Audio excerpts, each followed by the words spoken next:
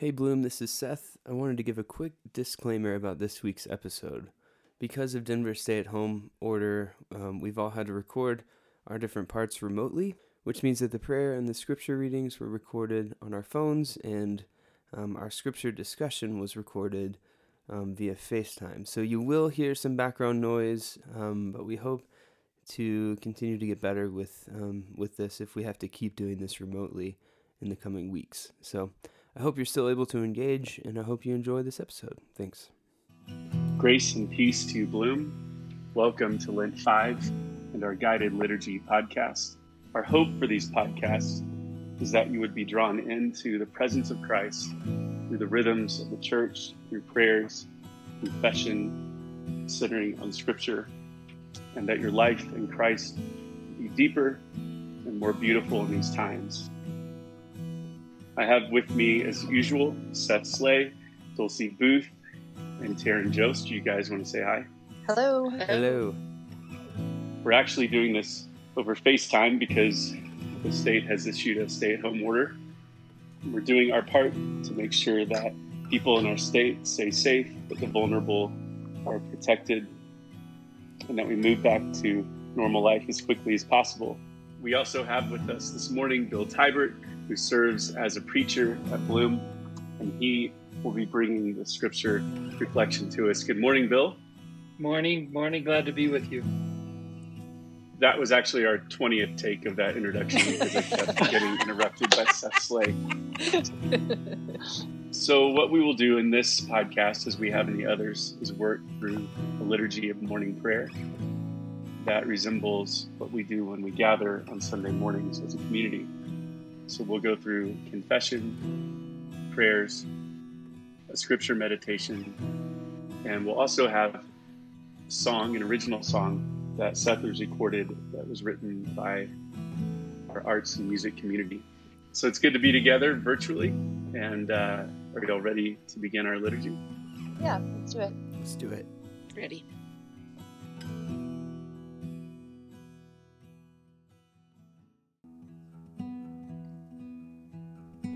Bloom, let's confess our sin together. God shows us his love for us, in that while we were still sinners, Christ died for us. Let us then show our love for him by confessing our sin in penitence and faith. In the wilderness, we find your grace. You love us with an everlasting love. Lord, have mercy. There is none but you to uphold our cause. Our sin cries out, and our guilt is great. Christ, have mercy. Heal us, O Lord, and we shall be healed. Restore us, and we shall know your joy. Lord, have mercy. May Almighty God have mercy on us, forgive us our sin, and bring us to everlasting life. Amen.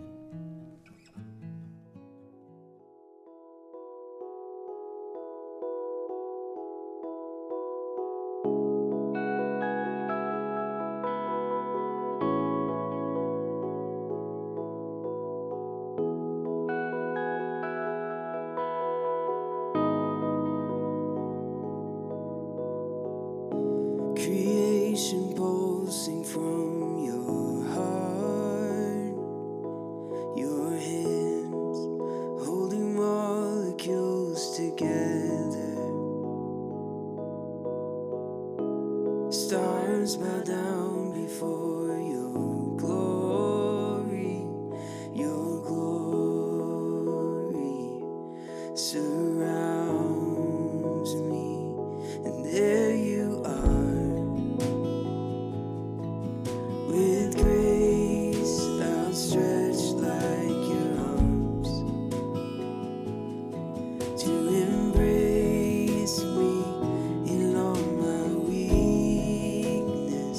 With all your goodness, it covers me.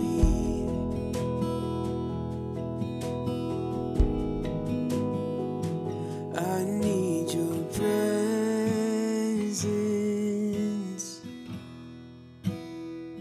I need your presence.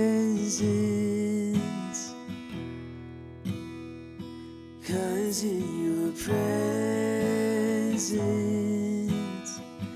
everything fades away but you, and all I need is you.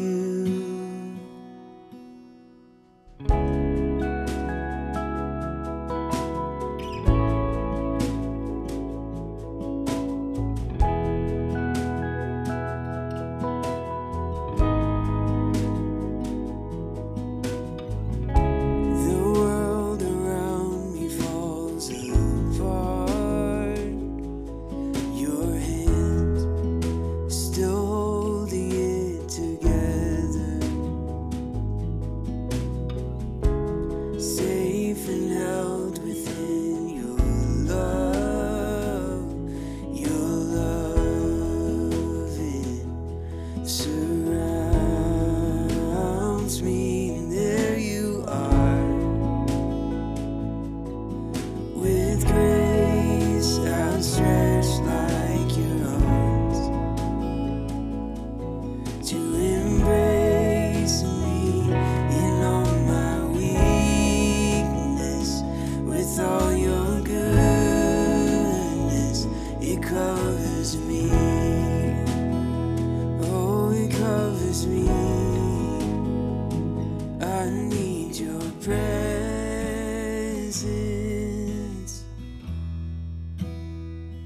I need your presence.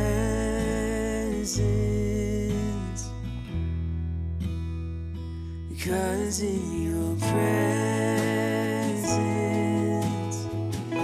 everything fades away but you, and all I need is you, and I need your presence.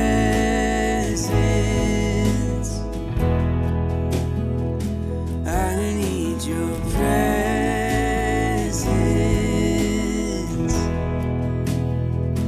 'cause in your presence everything fades away but you, and all I need is you.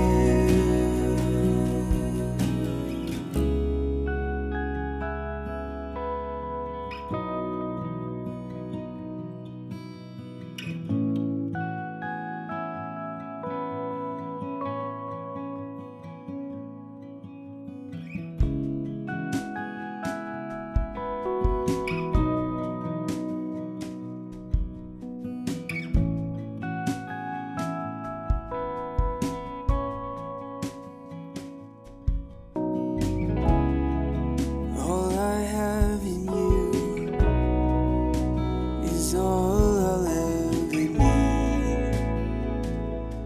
I am satisfied in you. All you've given me is all I'll ever need. I am satisfied in you. All I have in you is all I'll ever need. 'Cause I am satisfied in you. When you're here with me, I have all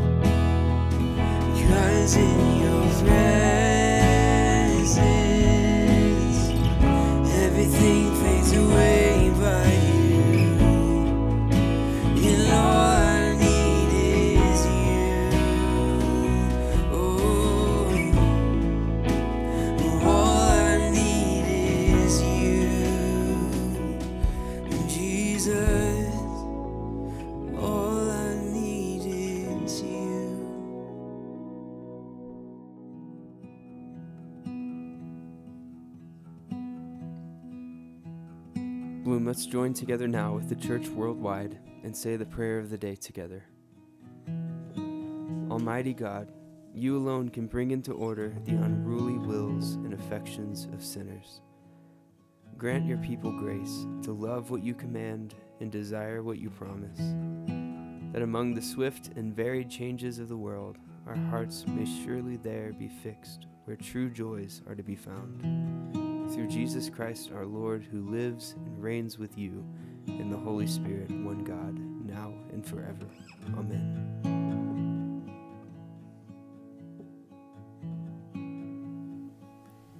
Please join me for the prayers. We pray to the Lord for grace to open ourselves up to Jesus this Lent.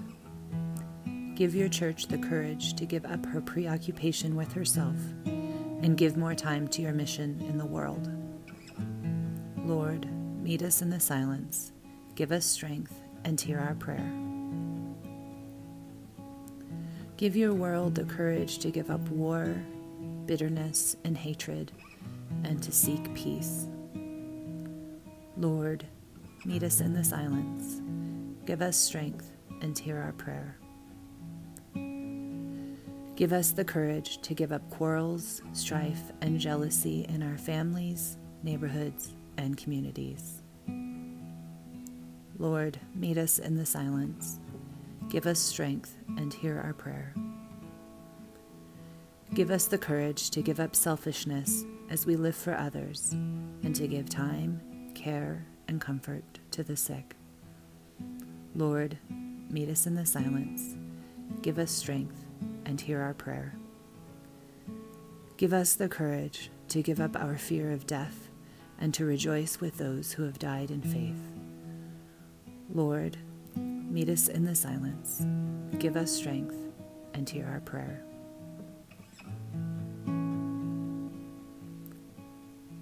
We remember those who are sick.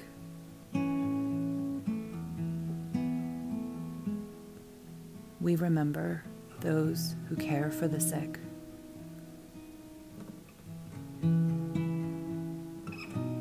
We remember those who are afraid. We remember those who are alone. And we remember those who are without. Lord, meet us in the silence. Give us strength and hear our prayer, here and in eternity. Amen. Hear a reading from the Gospel of John, chapter 11.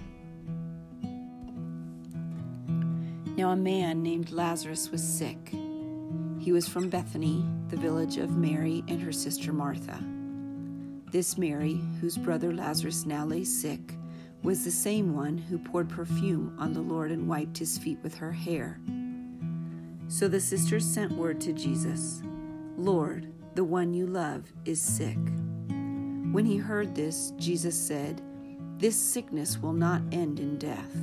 No, it is for God's glory, so that God's Son may be glorified through it."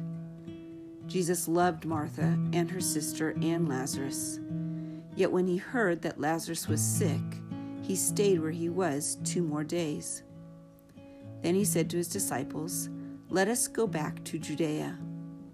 "But Rabbi," they said, "a short while ago the Jews tried to stone you, and yet you are going back there?" Jesus answered, "Are there not 12 hours of daylight? A man who walks by day will not stumble, for he sees by this world's light. It is when he walks by night that he stumbles, for he has no light." After he had said this, he went on to tell them, "Our friend Lazarus has fallen asleep, but I am going there to wake him up." His disciples replied, "Lord, if he sleeps, he will get better." Jesus had been speaking of his death, but his disciples thought he meant natural sleep. So then he told them plainly, "Lazarus is dead, and for your sake I am glad I was not there, so that you may believe. But let us go to him." Then Thomas, called Didymus, said to the rest of the disciples, let us also go, that we may die with him." On his arrival, Jesus found that Lazarus had already been in the tomb for 4 days. Bethany was less than 2 miles from Jerusalem, and many Jews had come to Martha and Mary to comfort them in the loss of their brother. When Martha heard that Jesus was coming, she went out to meet him, but Mary stayed at home. "Lord," Martha said to Jesus, "if you had been here, my brother would not have died. But I know that even now God will give you whatever you ask." Jesus said to her, "Your brother will rise again." Martha answered, "I know he will rise again in the resurrection at the last day." Jesus said to her, "I am the resurrection and the life. He who believes in me will live, even though he dies, and whoever lives and believes in me will never die. Do you believe this?" "Yes, Lord," she told him. "I believe that you are the Christ, the Son of God, who was to come into the world." And after she had said this, she went back and called her sister Mary aside. "The teacher is here," she said, "and is asking for you." When Mary heard this, she got up quickly and went to him. Now Jesus had not yet entered the village, but was still at the place where Martha had met him. When the Jews who had been with Mary in the house, comforting her, noticed how quickly she got up and went out, they followed her, supposing she was going to the tomb to mourn there. When Mary reached the place where Jesus was and saw him, she fell at his feet and said, "Lord, if you had been here, my brother would not have died." When Jesus saw her weeping, and the Jews who had come along with her also weeping, he was deeply moved in spirit and troubled. "Where have you laid him?" he asked. "Come and see, Lord," they replied. Jesus wept. Then the Jews said, "See how he loved him." But some of them said, "Could not he who opened the eyes of the blind man have kept this man from dying?" Jesus, once more deeply moved, came to the tomb. It was a cave with a stone laid across the entrance. "Take away the stone," he said. "But Lord," said Martha, the sister of the dead man, "by this time there is a bad odor, for he has been there 4 days." Then Jesus said, "Did I not tell you that if you believed, you would see the glory of God?" So they took away the stone. Then Jesus looked up and said, "Father, I thank you that you have heard me. I knew that you always hear me, but I said this for the benefit of the people standing here, that they may believe that you sent me." When he had said this, Jesus called in a loud voice, "Lazarus, come out." The dead man came out, his hands and feet wrapped with strips of linen and a cloth around his face. Jesus said to them, "Take off the grave clothes and let him go." Therefore, many of the Jews who had come to visit Mary and had seen what Jesus did put their faith in him. This is the gospel of the Lord. These stories that the church has given us in the season of Lent really are beautiful. They're people that meet the life and the presence of Christ in a way that changes them and their society forever. Bill, as you've sat with this passage, would you just take a moment to give us your thoughts and where this has led you? What have you seen in this passage? What do you think it has for us in this season of Lent and in this season that we're in our world? Would you mind just Sure. give us all your wisdom in 5 minutes? Well, as with all texts, the fundamental issue is how do we enter into it? And whenever we read Scripture, there's a variety of levels. 2 of them would be historical, and the other would be what I would call symbolic or metaphorical.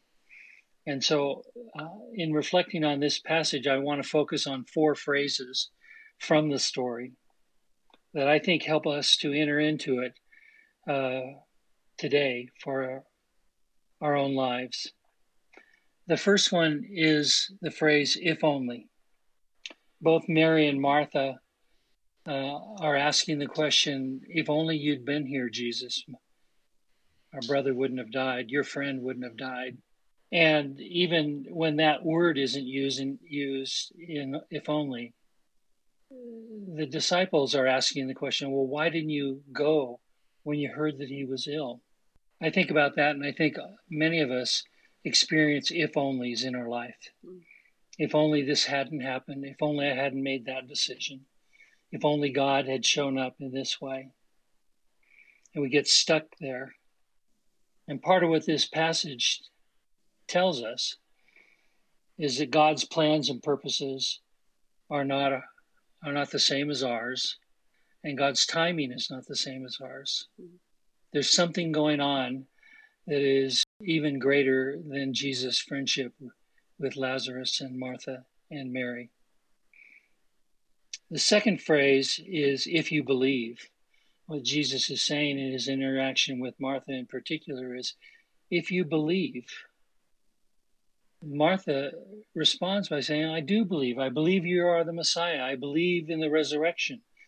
But Jesus is calling Martha to something deeper than just what we would call belief. Belief is a what word? What do you believe? But the word in Greek, pistis, is not really only about what, but it's also about who. It's a faith word. It's a trust word. So the real issue is not what do you believe, but who do you believe in? And what Jesus is saying to Martha and to Mary, and I think to us as well, is that trust unlocks the future and the new life and allows it to come into the present, which is what happens in the life, death, resurrection, and ascension of Jesus. His future comes rushing into the present in the midst of any and all circumstance that we are facing. The third one is a phrase that isn't in the text in the way that Taryn read it, but it's from the King James Version, and I just like it. He stinketh.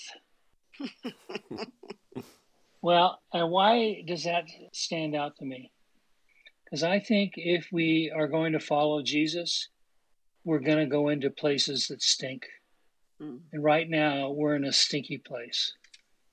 And so Christians have the opportunity, because of the new life in Christ, because we live as resurrection people, to actually become agents of that new life in and around us. And throughout the history of the church has time and time again gone into places that just stink and brought the fragrance of new life. And then the fourth phrase is, unbind him and let him go. I find that interesting. Even though Lazarus was raised, he still had his grave clothes all around him. And oftentimes, when people come to new life in Christ, they still have their grave clothes around them. And I find it interesting that Jesus is saying to the people there, you go and you unbind him. And I think that's what he's saying to us. We're to go to people who are still caught in the grave clothes of their lives and find ways to unbind them and let them go, to set them free, to live in the new life and the love that is found in Jesus, the way, the truth, and the life. So that's about it. Those are the thoughts that I have.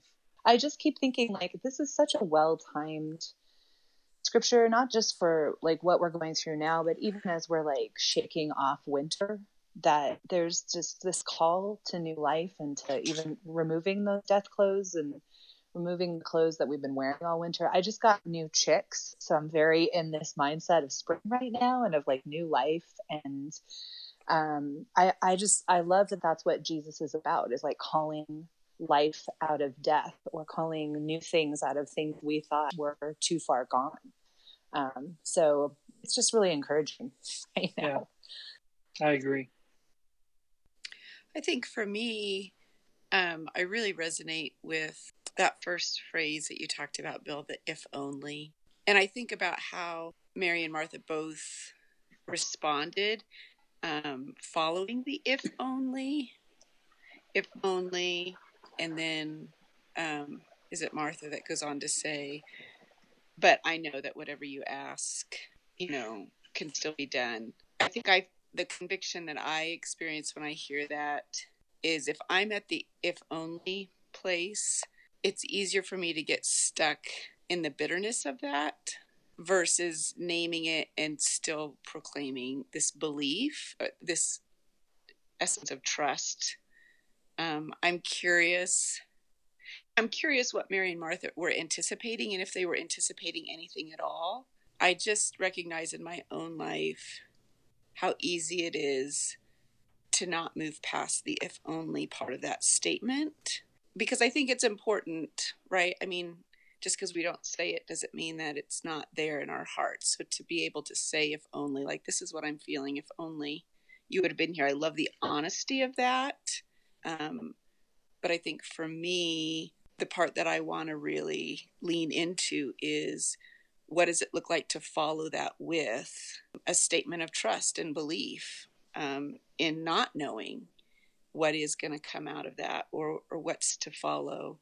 And that is, I think, where we experience life, even in a painful or dark situation, where we're acknowledging, like, this isn't going the way I was really hoping it was going to go. Yeah, that's really beautiful, Taryn. And I think one of the things you said that we sometimes don't realize is that the doubt of if only can be there side by side with the statement of trust. Right. And if you only focus on the if only, you do get stuck.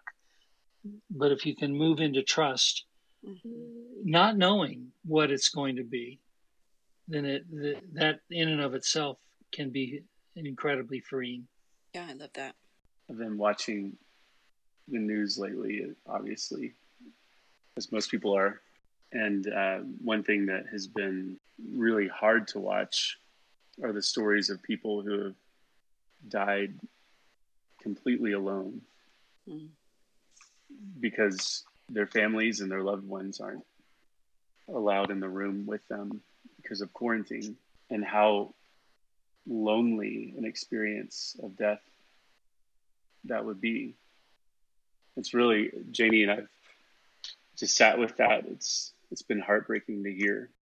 And I was asked by a counselor this week, how many times a week do I contemplate death? Really, like, where am I on the existential scale? And I told her about 4 or 5 times a day. I think she thought that was a little much, but I've thought about it, as I'm sure that all of us have more in what we're going through. So I've tried to be present with my kids. I've enjoyed the time, even in the middle of the night when I have to wake Parker up and feed him, and just being with my family has been so much more beautiful and full. And I think to come around to where I was at first, the people that we live with are the people that we die with. They're the ones who will stand by our side in that time. Death is so intimate. And what hits me about this story is that Jesus walks into perhaps the most vulnerable and intimate space that we can be in as humans, death. And even there, he brings the fullness of who he is, which is presence and kindness. He attends to this man. He is honoring to this man. He raises this man. He brings life to this man. That intimate presence that's willing to go with us into those most intimate, scary, lonely, hard places of our lives, namely the end of our life, is the one who's with us now. Janie and I, most of the time in this whole situation, we don't have a prayer for the world or for the church except Christ be with us. Be with us in this lonely time. Be with us in this scary time.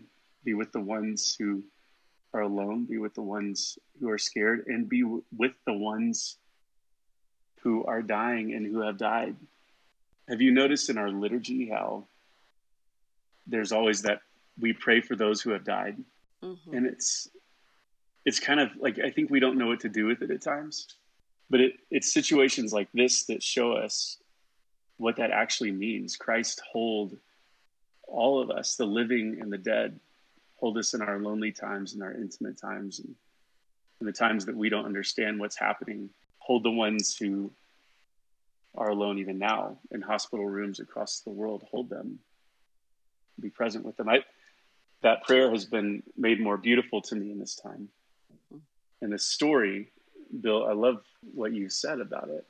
That it's the kindness and it's the divinity of Christ and the humanity of Christ, the healing presence of Christ that walks into this place with this man, and it's beautiful. I have both my parents were nurses, but my mom was a hospice nurse for years. And your story just kind of reminds me of something I have been thinking about, the people being alone in the hospitals. It breaks something really deep in me. And I think it's that same fear that it's tapping into that I watched when my Nana died. She died in our home, just of natural causes. But she had no faith system, and the amount of fear she had looking at her own death, it was just really sobering to me. But I remember just saying, asking my mom, how do you deal with this? How do you deal with, all of your patients die? That's pretty much what hospice is. And she just said, 2 times in your life, you are absolutely alone, when you're born and when you die. And you have to work that out, and you have to see that, she saw that fear over and over as people were facing their own death. And, so that's just been a thought I've had. And I think that's part of why I feel like this is so well timed, Bill, this particular scripture, because Jesus was in that process. I don't know, it makes something that feels really lonely feel like it's a community thing. As weird as that sounds, but yeah, that's just what's been kind of killing me too, Dave, is the people being alone as they die, and just knowing that Jesus is seeing that and responding to that, maybe not in the timing I want, but that he is present with all of that. There's another phrase in this text that I didn't talk about, but is particularly meaningful to me. It's Jesus wept, and you wonder, okay, if he knew what he was going to do, he knew where this is going to be, why does he weep? Yeah. And there's no definitive answer to that. But the very first funeral that I did was a funeral for my sister-in-law, who died on Easter Sunday morning as a young woman. And in the Presbyterian liturgy, we start out with this witness to the resurrection. And at that service, I asked the question, well, why does Jesus weep? And I think he weeps because he weeps for humanity. He weeps for this is not the way it's supposed to be. People are not supposed to die alone. People are not supposed to die young. People are not supposed to go through that. Death really is an enemy. There's a lot of people who go around saying death is a friend. The scriptures say death is an enemy that needs to be defeated. Yeah. Mm-hmm. And I think this is a demonstration that in the long haul, Jesus does in fact do that.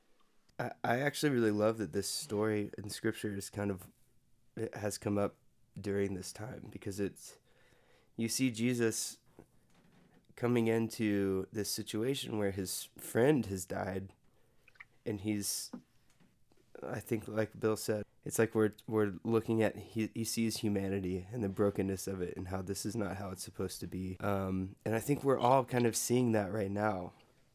We're like, this is just not right. The world around us is kind of falling apart, and we're noticing the disconnect of how it should be and how it actually is. Yeah, I just think this comes at a really interesting time, this passage, where we can just kind of see this juxtaposition of our own life and our own world with kind of what Jesus was thinking through and what these people were thinking through with Lazarus.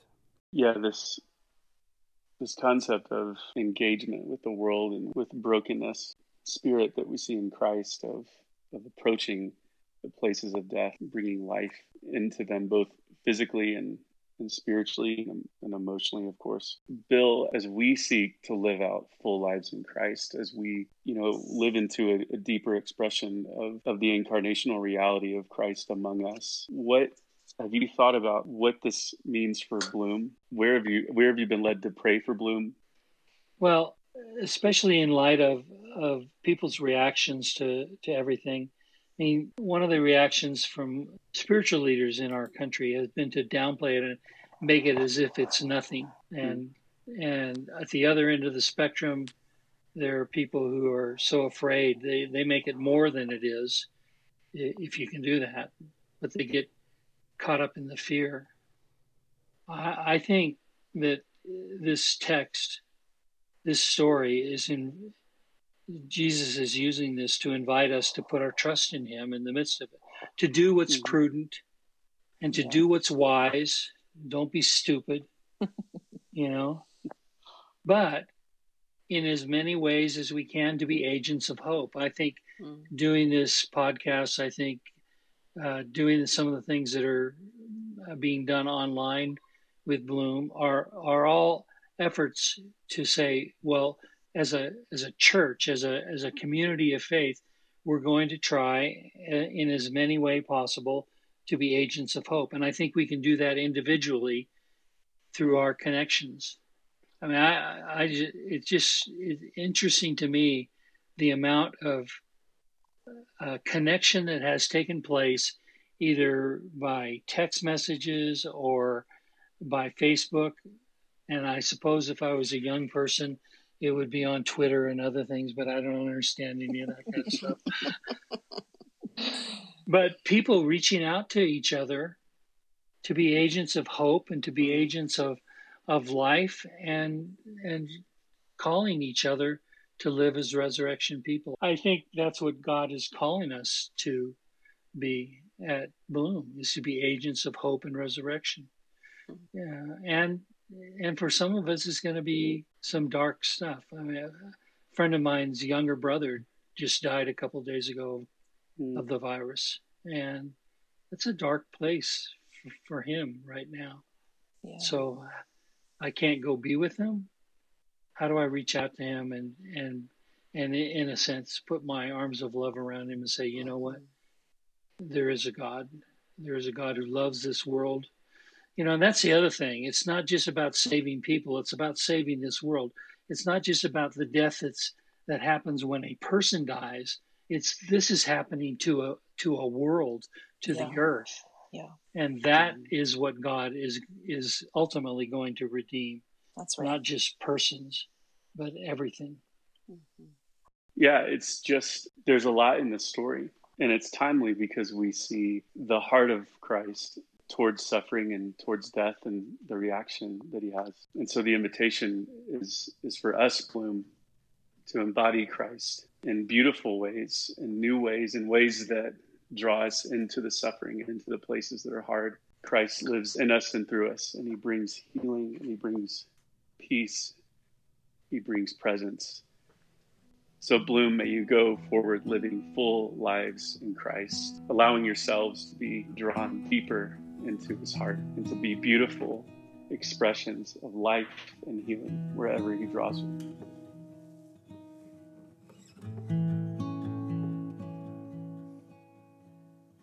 And so, Bloom, gathering our prayers and our praises into one, let us pray as Christ our Savior taught us, saying, Our Father, who art in heaven, hallowed be thy name.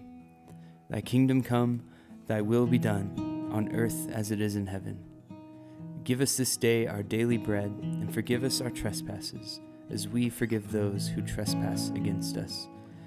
And lead us not into temptation, but deliver us from evil. For thine is the kingdom, and the power, and the glory, forever and ever. Amen.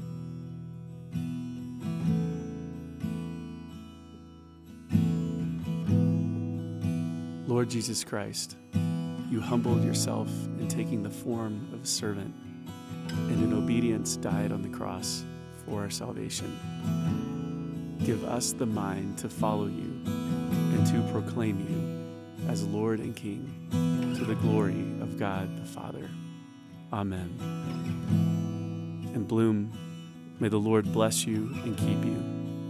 May the Lord cause his face to shine upon you and be gracious to you.